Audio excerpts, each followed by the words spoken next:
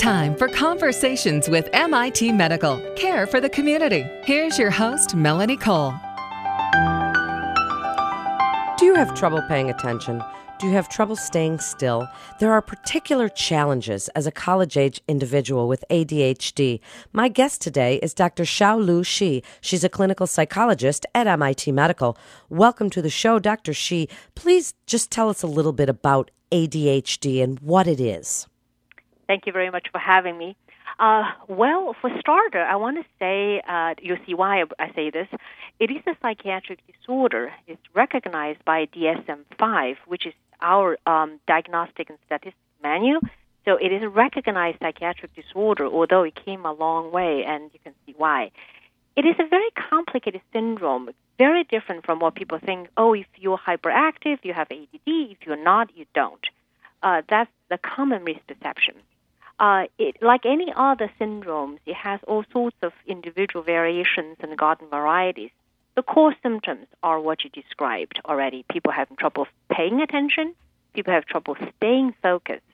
What people don't always recognize, although they almost always report when they come with a question about ADHD, is what we call the executive function impairment. These are the troubles in getting started with the work, getting started and then buckle down. They commonly misunderstand this as, oh, I have motivation issue. I always say, no, you have initiation issue. You have trouble getting started. You have trouble regulating your behavior, goal-directed behavior, in other words. They also have trouble with organization and planning. These are the messy folks, and they often do things in such a haphazard way. At the core of this is what we call in our jargon as difficulties inhibiting inappropriate response. Now, inappropriate response here does not mean the urge to curse or the urge to rob a bank, as I explained to my patients. The inappropriate response meaning the action to, instead of staying on task, for instance, and they chase around things that are more interesting, they do other things. So they procrastinate, they get off track, or when writing, this is a very common report, that they have too much to put in the paper in a coherent way. Why? Because they cannot differentiate between what is only relevant and what is critically important. They have trouble saying no, in other words. So you can see the trouble that can come with that. And the other common report of problems is their problems with memory. It's working memory, meaning that they don't have trouble remembering what they learned in, let's say, 6th grade in social studies or in math class in high school. What they have trouble with is they forgot where to put the keys, or they forgot what they asked you to do as soon as they got off the phone, or that they forgot what they have just said in the conversation, what somebody else has said in the conversation. I've met scientists who have published brilliantly, but often would not participate in discussion because they're afraid that somebody else has said opinion or given a position already or given the statistics, and they're going to make themselves look foolish because they can't remember. So memory difficulties is what they often report, and they forgot all sorts of things in life as well. So ADHD is what we call a neurodevelopmental disorder. What it means is it's not like depression or anxiety, that you don't have an onset, let's say at age 20 or 24 or 16 when you enter college, that there has to be a trail, even if it's not a paper trail, that goes all the way back to childhood. Now, it's very interesting with MIT population is a lot of these kids would not have failed, not only because they're smart, that they would easily really go through high school or middle school and doing quite well. But often when they are tardy with the homework or the disorganized, usually teachers will not think much about it because they perform well. They're obviously smart. So then how is it diagnosed? It is not diagnosed by testing. That's another common perception, because often when you need accommodations for testing, for instance, if you take SAT or you take GRE, you need extended time. Agencies like ETS were required to have testing. That's for the purpose to document the deficit. That's not for the purpose of diagnosis. It is diagnosed really by a very, very careful diagnostic interview that really goes all the way back to the time when you're in your mother's womb. We go all the way through the developmental history about the birth, about the milestones, and about when people started to notice difficulties with sitting still, and often children have trouble with following directions. And not because behaviorally they were oppositional, but simply they were having a hard time paying attention and follow simple directions, particularly if the directions goes beyond one. You turn to page 3, you look at this figure, and please copy this down. The poor kid is already lost. Turn page 3, they can do that. You copy this figure, they can do this. And then you do this. Often this is the kind of report you hear. Of course, you also have the classic hyperactive kid who is in trouble all the time, gets sent in the principal's office every other day. Now, tell us a little bit about some of the treatments. And if somebody is diagnosed as a child, does it carry through into adulthood? Yes. Except they carry into childhood, adulthood in different ways. For instance, the hyperactive type, really the kids who are very impulsive, who are bouncy off the wall type, they tend to, not always, a fair amount of them would tend to, quote unquote, grow out of it or calm down. So behaviorally, they won't be as disruptive. However, the physical restless often continue. So they will either sit in your office, drumming their fingers, tapping their feet, and really having a hard time sitting still, or they feel such internal restlessness that really made it very hard for them to stay seated for a long time. So you can imagine how hard it is to be in a classroom.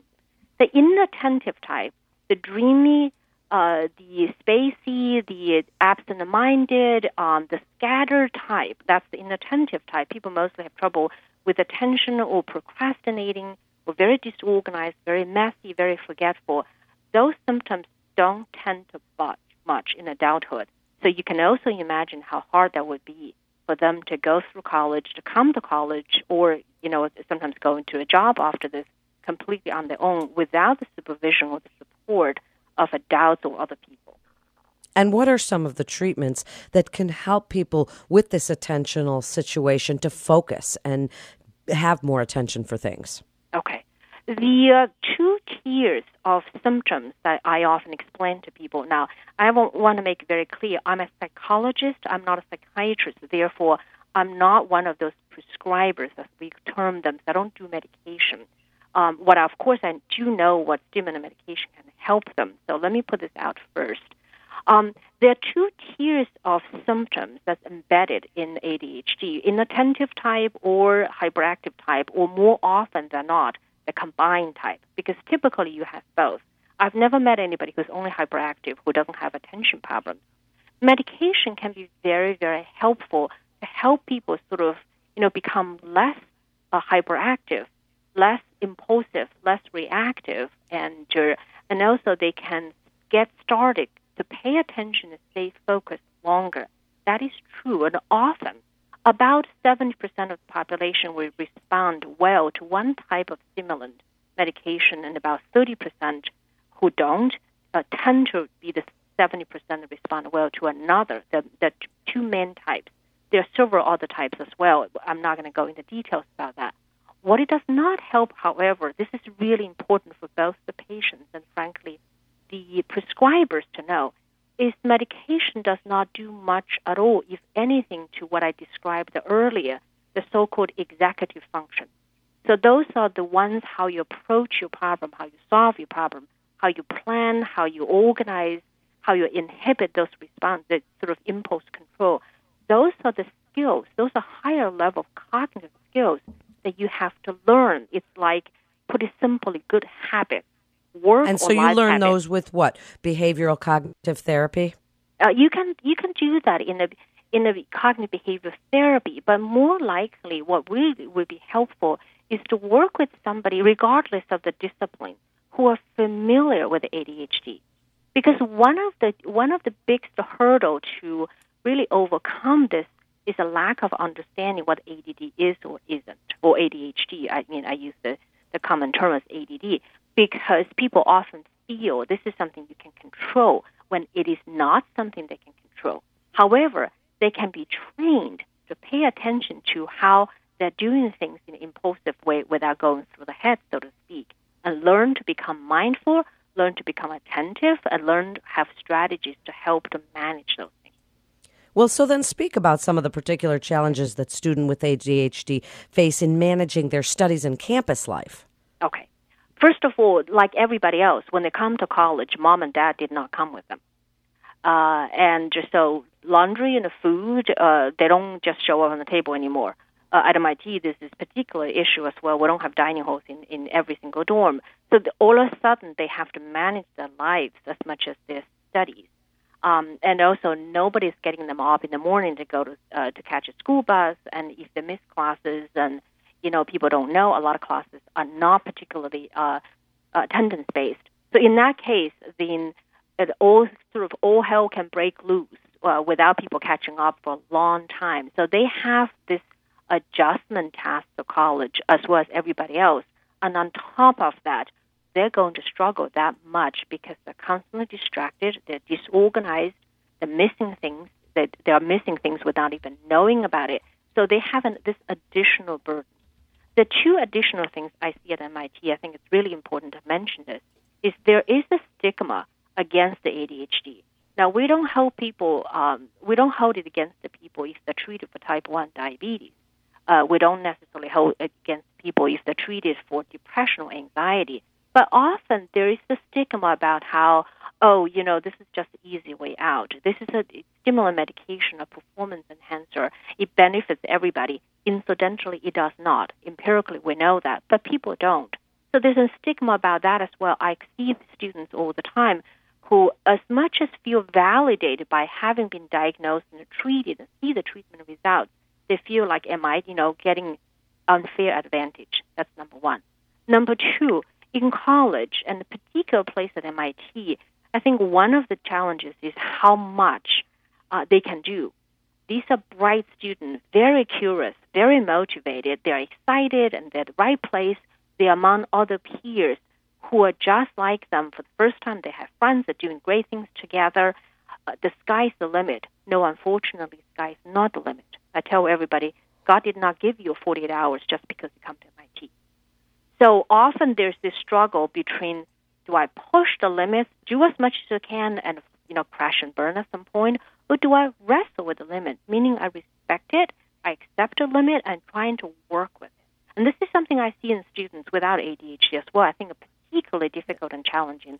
Sure, that ability to pace yourself and make it so that you do take things as they come. And in just the last few minutes, Dr. Hsi, what treatments options are available to MIT students with ADHD? Well, we have a lot. I've often been told schools of our tier and our size, this includes some of the IVs, probably all of the IVs, I think, they tend to refer all the students with ADHD off campus for assessment or for medication or behavior treatment and counseling, so on and so forth.